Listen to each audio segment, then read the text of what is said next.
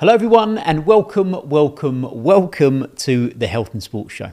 I'm your host Tom Butterfield, and today we're taking a deeper dive into the key risk factors of mortality.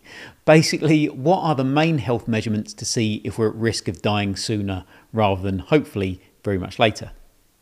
Understanding and knowing our numbers can help us be proactive in making healthier choices before we have at best a big life-changing event, or at very worst, a life-ending one.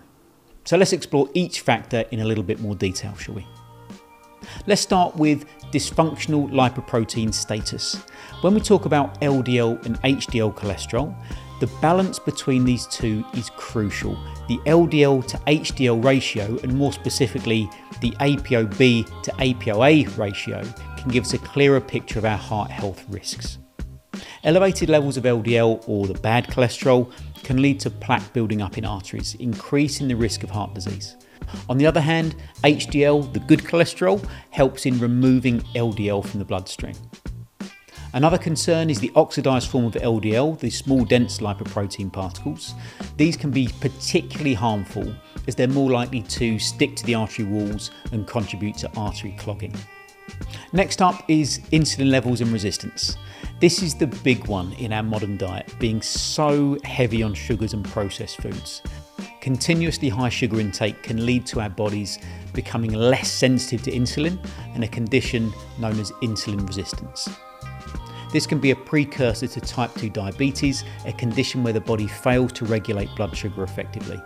Keeping an eye on our sugar intake and understanding how our body responds to it is essential. Our third factor is blood glucose levels and the HbA1c. Think of HbA1c as the history book of your blood sugar levels over the past 3 months. It shows how well your body has been managing glucose. Elevated levels of HbA1c indicate that our blood sugar has been consistently high, which could then lead to various health complications like nerve damage, kidney issues, and a lot more.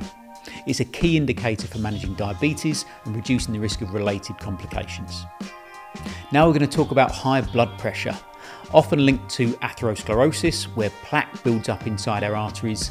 High blood pressure can strain our heart and arteries, leading to serious health issues like heart attacks and strokes.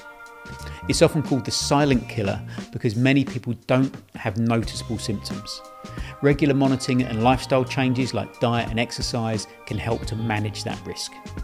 And lastly, we've got markers of systemic inflammation like GGT, CRP and serum ferritin levels.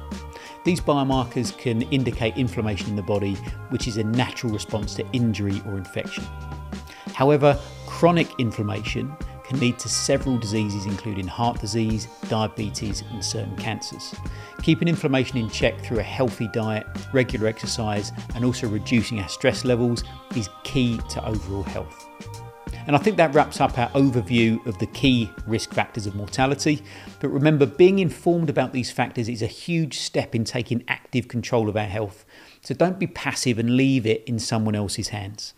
We're going to run a series of episodes talking through each of these risk factors in more detail with respect to questions that have been asked by both our online members and the clients that we see in person as well.